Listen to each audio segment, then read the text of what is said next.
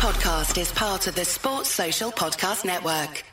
From the people who turned a niche Scottish football podcast into a critically acclaimed TV show on the BBC, it's Review from the Terrace, a pop culture podcast network. Hello and welcome to the Still Game podcast. My name is Bethany Tennick. Hello and welcome to the latest episode of the Scottish Rewatchable. Hello and welcome to Review from the Turnbuckle. Debating the best in movies, iconic TV shows, classic albums, peak era wrestling, and so much more. Some intern got fired for that.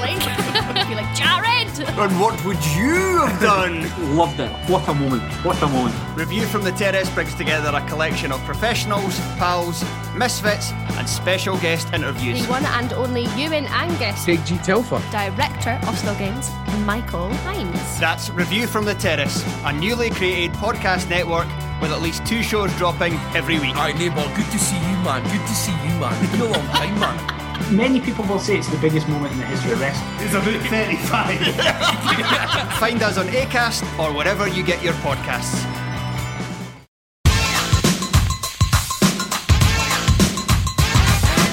We're called Whistle, and this is true. We love to do the things that we're not supposed to do. We don't need robbing, stealing, or mugging. In fact, don't take it seriously. We're only bugging. Hello and welcome to the Whistleblowers podcast. Now, we weren't here last week. You had a week off us, and more importantly, we had a week off you. But we're back now. It's going to be a shorter episode of Whistle Stop Whistleblowers, if you like. Do you like, Martin Gritton? Yeah, absolutely, mate. Anything that, cuts down on my waffle sounds like a great idea. All right, well, that's the voice of Martin Gritton, Grits, Big Daddy Grits. Call him what you wish, as long as you call him. Ex-professional footballer, and now works in cricket. Absolutely lost his mind. In fact, you don't work in cricket anymore, do you? You used to work in cricket. Now you're at West Ham. Sorry. Just hanging on to it, with it. It's basically all my kit. My kit is cycled from League Two kit to the hangover of the Cricket World Cup. So that was a delightful, delightful stash. Yeah, it's because you're wearing a cricket top. It's completely thrown me. And also joining us as ever, he's fresh from LA. He's got a beautiful tan. He's got a new boob job. He looks fantastic. Gareth Dobson.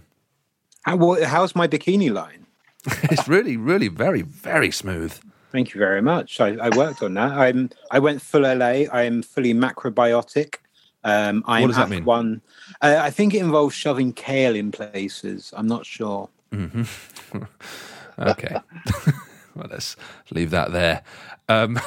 We missed a fun preview of the games last weekend, so we will talk about the games that happened, but it is predominantly a preview show, and no better place to start than what I'm billing it, the biggest game of the season so far. Chelsea-Man City, Saturday lunchtime kickoff, 12:30. Gareth Dobson, this has got to be the biggest game of the season so far. Are you excited by this one? Because this one sometimes peters out a little bit. I am excited just because I like the idea of perpetuating the Chelsea hoodoo for Pep Guardiola. Essentially, the only team he's come unstuck against in the last few years. Yeah.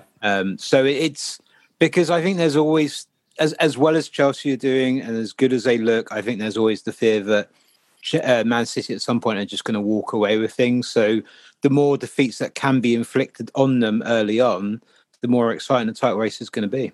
Yeah, Grits, we're very early on in the season, but this feels significant, doesn't it? Yeah, my beloved Man City. I literally can't.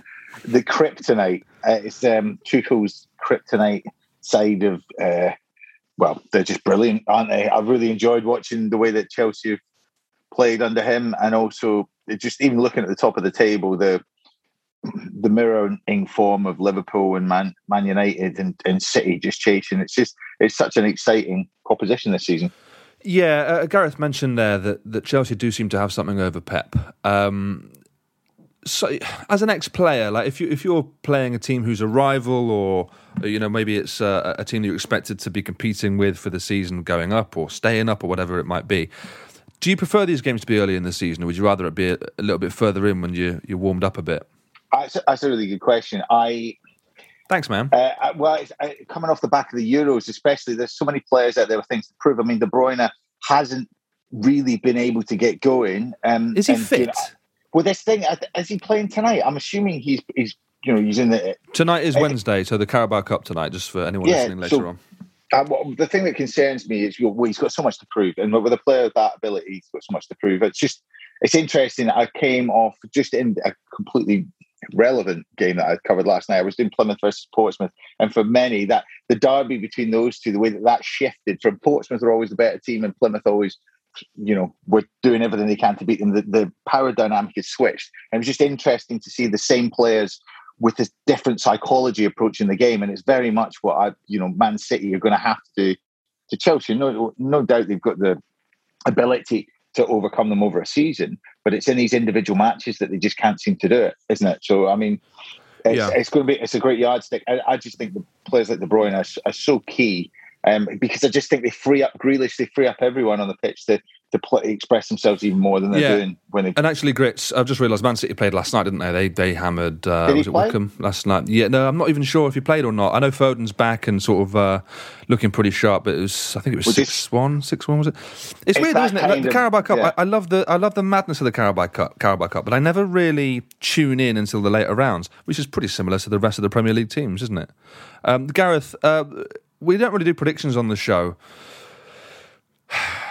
You've already talked about it, though. Chelsea are good against City. Do you see more of the same here? Well, I guess maybe the bigger question is, are Chelsea favourites? And this would probably be the first time. Do you mean for the league or for the game?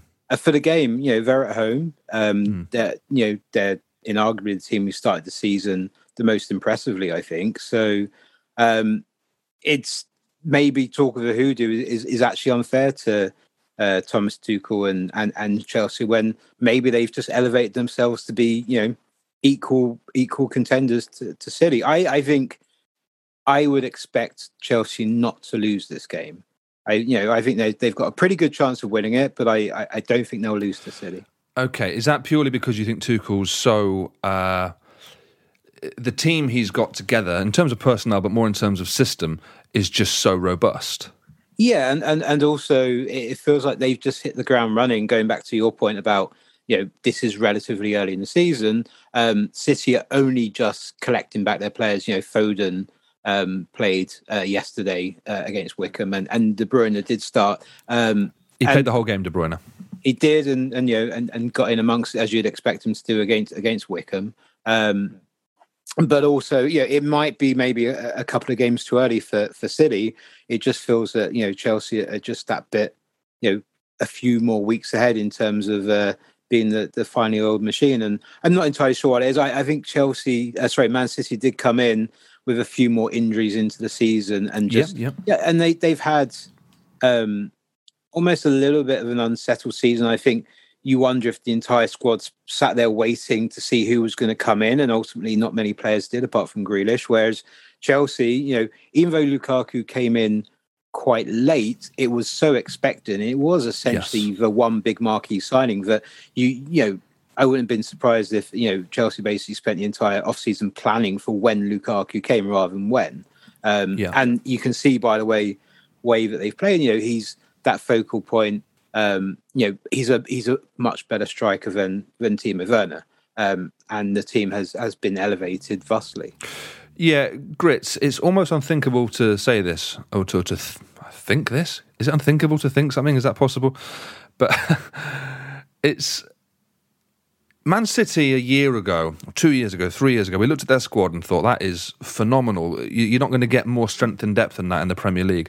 Well, I'm looking at Chelsea now and I'm thinking, actually, that's a stronger squad than Chelsea. Gareth mentioned just then the striker issue at Man City. They don't really have one. They have Jesus, who plays more on the wing now. Torres can play as a striker, but isn't, he's not a number 9 necessarily. Whereas Chelsea have got great strength and depth. They've got someone like Ben Chilwell, £50 million fullback, who can't get in the team. Do you think Chelsea's, a very, very sort of blunt question, do you think Chelsea's squad is better than City's now? I would say yes. I'd say, interestingly, it's kind of like the way Ferguson used to have that 4-year refresh and just be able to kind of know when to prune the team and to bring quality in that he needed to do. I think Pep's having the same head-scratching problem at the minute. I mean, remember, they are the champions, but he's not been able to quite fill the holes with the quality that has gone, and certainly not refreshed younger players, whereas Chelsea have had this compressed 2 years where they're like, we need to compete. And all these players are now competing, but they've all been recruited within 18 months, 2 years, So you've got a short shelf life, but also these guys haven't, it was incredible what they achieved last year, in the Champions League, but they almost had that kind of, it almost felt like they stole it, just the way that they went about it in comparison, because, they weren't the champions of their league and they kind of went in, what position were they when they got in there? Were they fourth when they got into the Champions League? So it's interesting just the way that that panned out, but it just shows that seems to be the way that Chelsea can do it, bring in one or two players, but City are more of a legacy side. So, this has been over, this team's been around for 5-6 years. So, I think that's my job. And maybe needs a bit of a refresh. Yeah. Is there anything to be said here, Gareth, about the fact that, yes, it's going to be a really good game, we hope. Best two teams in the league, probably. But it's 12:30 kickoff on a Saturday. They don't always live up to it. No, that's it. You can see why BT Sport are so excited. They don't usually get games quite as big as start of the weekend, but you're right. They can be quite soporific and slow tempoed, and people are just blinking into sun. I'm very sorry for using a big word there. Never apologise. And you do have to hope that it heats up. I mean, there has been, I remember a corking Liverpool City game a few seasons ago. That was a 12:30 on a Saturday, but there is obviously a chance, partly due to circumstances, and also because neither team will want to lose and cede ground to each other, that it might be a little cagier than we look at these two brilliant teams and we think, they'll just go for it, try and punch each other out, and neither team plays like that. Doesn't happen. Yeah, they're both very canny. They reflect their managers' approaches. So it might be they're quite rigid, right? I think they're quite rigid teams, really. I think it could end up being a 1-0, 0-0, 1-1, but it should be fascinating. And I know that sometimes we use the word fascinating as a byword for a bit boring, but we have to pretend we like it. But it could hopefully be quite fascinating. Grits, we've seen some... Oh, sorry, go on. I was just going to say, no one likes eating pasta and chicken at 9:30 in the morning. So, it's just a nice slab of lasagna pre-match at night, at that time of the morning before. Can you not get away with like a Greg's steak bake? Does that not work as an equivalent meal? Mate, I used to have one in my back pocket while I was playing, mate, just in case I got a little bit. You can tell from the videos. I'd run down my belly as well. But I love that little data point. What was that player, the Man United player, getting interviewed about Ronaldo, and as soon they saw what he was eating for dinner, no one had dessert in that crumble. match. No apple crumble. So did you see what Troy Deeney said about it? No, what? Troy Deeney said that if he saw Ronaldo eating horse shit before a game, he'd have some. Looks like he has been eating it with an expression on his face. Do you know what though, Grits? There's been some weird choices for TV this season already. Like I remember one of the games was Liverpool Burnley, and it's like, well, come on, lads, Liverpool Burnley at Anfield. That's not. Pick something else. This one we got Chelsea, Man City, but at the same time, I'm not sure why this is, but at the same time, 12:30 on Saturday, United, one of the most interesting teams to watch, against Villa, also one of the most interesting teams to watch.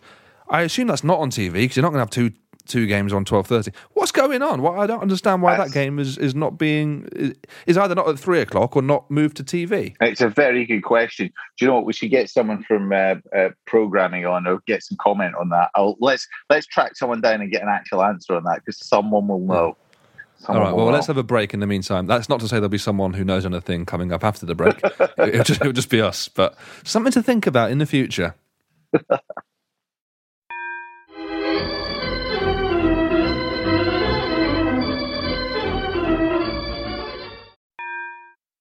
Welcome back to the Whistleblowers. Now we've done Chelsea Man City. Let's do the second biggest game. I reckon the second biggest game, although we might argue about this. Arsenal Spurs. Is it Arsenal Spurs or Spurs Arsenal? Gareth Dobson, you're a Spurs fan. Where's this game being played? I have no idea. Brilliant. Well, welcome to the show. Three experts talking about... It is at the Emirates. Yeah. It is at the Emirates. Okay, I didn't know that. Okay, so as a Spurs fan...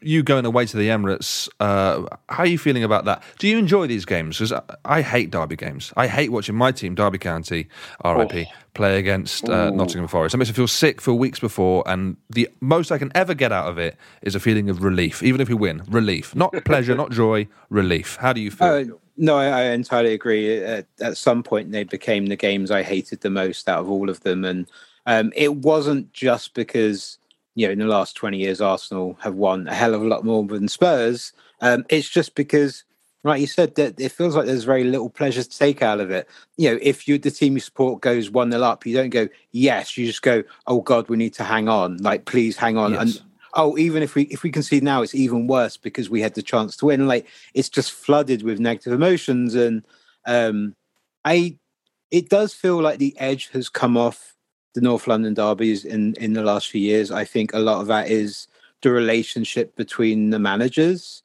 Pochettino and was always very complimentary to Arsene Wenger. Arsene Wenger, he moved on. There is very little spite between the players, and maybe that's just an element of, playing for Spurs or playing for Arsenal maybe doesn't mean as much as it did. Neither team have really been competing for titles for a long time. So, it's the stakes maybe have kind of dissipated a little bit. So that has taken the edge off a little bit, but ultimately they're just games to get through. All you want to do is just get to, the end of the game and hope that your team hasn't lost. And I'm sure there are people who feel differently. I'm sure there are fans who sociopaths, and it's the most important game of the season. But for these two teams, it's not. I cannot understand those people at all. It's like, the night before the Euros final, England, Italy, and I've heard other people describe these games like this. They were saying, it's like Christmas Eve, isn't it? And it's like, no, it's not like Christmas Eve. Well, it's only Christmas Eve if the thing the next day is definitely going to be good. Yeah, like it's only like Christmas Eve if some Christmases Santa comes and gives you presents. Other ones, he comes along and just beats up your kids. That's the only way you can say it's like Christmas Eve. It's not like Christmas Eve. It's a horrible lottery, and I hate it. If you want another question, semi-related to something that has tortured me for years, is why. So when you have category games and you pay more for the better games, essentially you pay more to see your team play, say, Liverpool, Manchester United, Arsenal, Man City. I know what's coming. You're paying more for a better chance of losing. Why would you pay more money for a better chance of being miserable? Stakes is high. Stake bakes are high. Stake bakes are high. There's the name of the pod. If this is the thing is, Mark, I'm fairly certain it's about just forgetting. Obviously, you go through the trauma and got the bragging rights and whatever. But I was weaned on. My dad taped whenever Celtic beat Rangers. He taped them all. So I was watching games from 10 years before and still into the 90s. Like a 4-3 victory from Celtic over Rangers. Ridiculous. Paul McStay goals. I remember every single victory, and you would just forget the defeats. And what's incredible is you play each other 9 times a season. And honestly, Gareth, and now it's, obviously no one wants to remember the last 12 months if they're Celtic fans, but it's all about those moments. I do enjoy. I've got this strange perversion of just enjoying retro Celtic Instagram accounts that just show Henrik Larsson's chip over Rangers over and over again, and that'll do me. That'll sustain me until we're good again.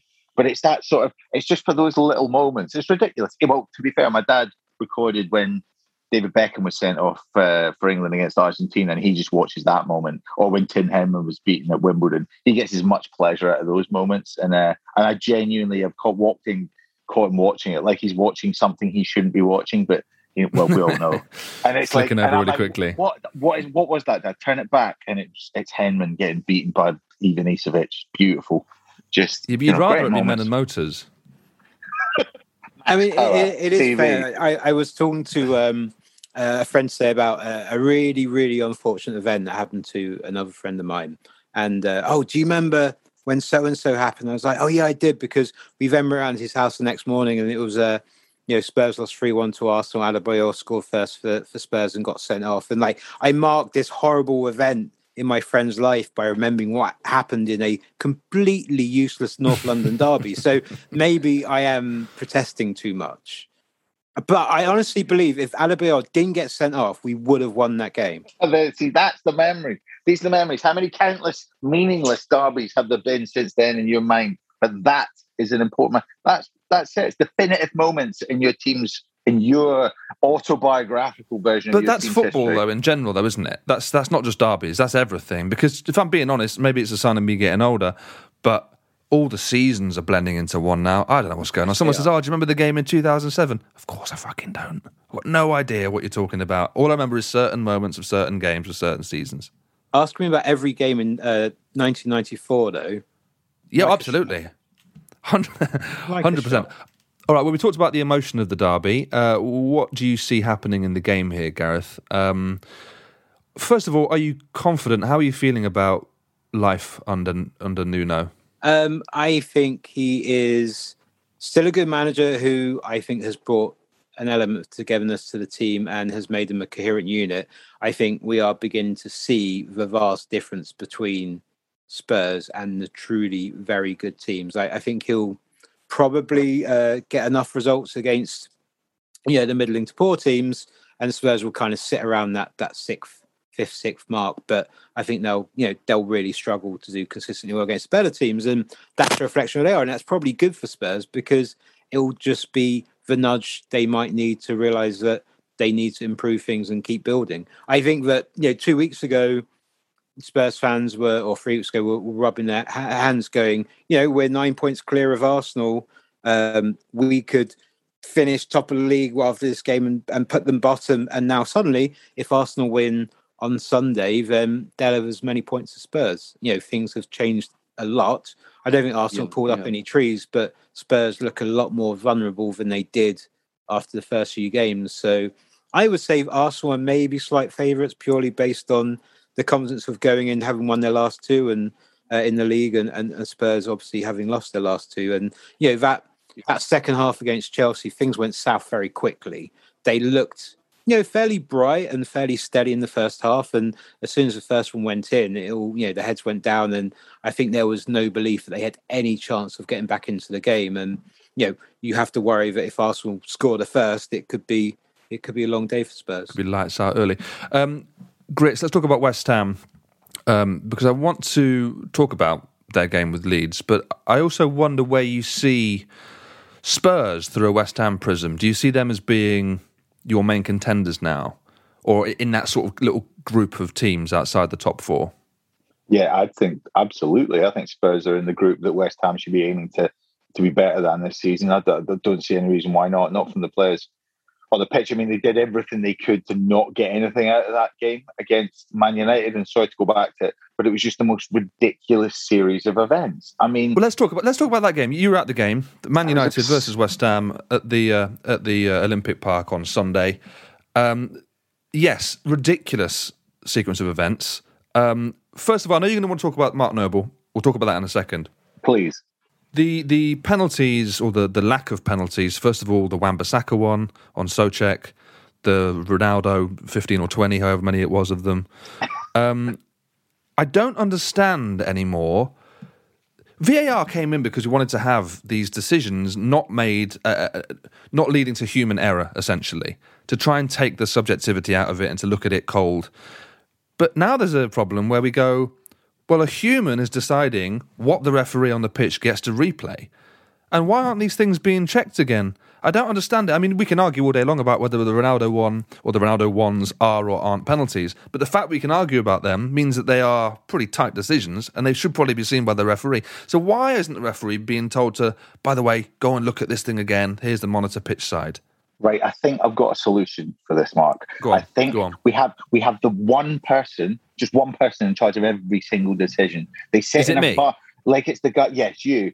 It's you sat, and like in the Matrix in the third one, that guy, the architect. You're just sat in a room surrounded by tellies, and it's just people shouting at you. It's like shouting, "Is this a pen?" And you demonstrate the same subjectivity to each single incident and go, "Pen, not pen," because it's all about the pace, the contact, the intention, everything that has to be calculated. Absolutely. I don't trust whoever they're sending it to. It's absurd. But I mean, no chance. Would you have an ex-pro in there? But the thing is, though, you say, "Oh, let's have an." I'm not saying you say this, but one might say, "Let's get an ex-pro in." Just the same. Okay, so you're at least It can be anything. It can be a child. It can be as long as it's the same person making the decision. I genuinely... Sorry, a 6-year-old ex-professional footballer? We're not... I mean, you mentioned the ex-professional. I just want the same person making decisions. They're basing it on the same judgment across every single decision. We could get a guest celebrity in to do it. It'd be hilarious. We could get, anyone... I've got to say, I don't like these suggestions at all, and I'm actually a bit worried that you work for a football club. I don't work for a football club. Until you come with a better stadium, solution, then come on. Listen, we're just all we are landlords, and you know how much I love being a landlord. So let's keep it to football. I'd rather talk about the absurdity. I mean, if West Ham had Antonio up front, it's an interesting game for them. They just they aren't able to play with Bowen up front against a team of Man U's quality. You almost need... Benrahma was sensational though, and they are going to be able to beat the majority of teams outside the top 4. I really think they are. And if 100%. Antonio fit, and I've no doubt, and this is Declan Rice's shop window season, so he has to keep playing the way he's playing. Souček hasn't even started. The defence, I thought Zuma did really well, but it's a really tough game for him to come into. I felt sorry for Dawson getting left out without going into detail, but the Lingard scenario, the narrative with Moyes. I was sat in the press box and I'm just looking over the shoulders of the journos, just going, this writes itself. Lingard bends it in, Moyes. I mean, there's so much for them to write about. But yet it was still quite late in the game, so they're ripping up their one each and blah, blah, blah, blah, blah. Then the penalty, blah, blah, blah, blah, blah. Then what's happening? Why is Declan Rice holding the ball for a start? Why is he thinking about taking it? And why is he walking towards the bench? Why is Martin Noble getting stripped? And why is David Moyes indulging this? And it's honestly, I just couldn't get my head around the stakes of that game, though, just what it meant to get back to 2 each position, a full house. The noise was brilliant. Okay, so be honest, then, Grits. Be honest. You're in the stadium. Penalty's been given. You see Mark Noble warming up. He's about to come on. Are you instantly 100% sure, or not 100%? Are you instantly confident that he's going to miss this penalty, or do you feel like no? Actually, Nobes is a great penalty taker. He's going to come on and finish it off. It's a great story. No. It put too much pressure on the situation. I think his percentage chance of scoring that penalty or the percentage chance of West Ham scoring that penalty went down from anyone on the pitch. I mean, why wouldn't you let Cresswell take it, or let someone who's been on the pitch that just at the pace of the game, the amount of pressure? If a player that had played on that game and missed the penalty, or De Gea had said that you can walk away and hold your hands up, but the pressure is put on Noble, and Noble's got a night now. He's got 100, well, not 120. He's got 90 minutes against Man United tonight. And maybe that's his purgatory. Maybe once he gets through this tonight, it will just. I hope he comes back from it, because what an incredibly ridiculous scenario to be in. But anyway, listen, I thought West Ham all over the park have a coherent vision. Man United didn't look coherent, but they did have quality, and that's something. And they could have scored 3 or 4 or 5, really. Yeah. Gareth, I thought West Ham looked tired. In that game, understandably so. They played in Europe, had a decent trip there, came back, played against United. They got another game tonight, and then they play probably the last team you want to play if you're tired, which is Leeds United on Saturday, away from home. Do you think that, taking away the fact that West Ham are a quality side of quality players and a good manager, do you think that the European venture might really detract from their season this time round? Potentially. I mean, potentially is very wishy-washy.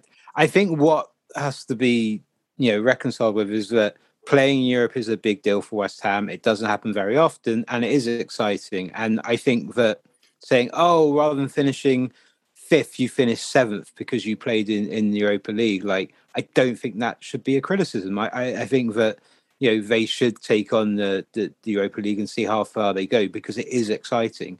And if you get to the quarterfinals onwards, then you legitimately have a shot. So yes, it probably will. They probably will lose a few spots and have some bad games, but I do think it is worth them trying to fully fight on all fronts. Yeah, I think that's pretty concise. Yeah. Concise way of putting it. I think, you don't get many chances to do it, do you? Like Gary Lineker's left some of his work because he wants to go around Europe with Leicester. You don't get to do it very often, so just go and do it.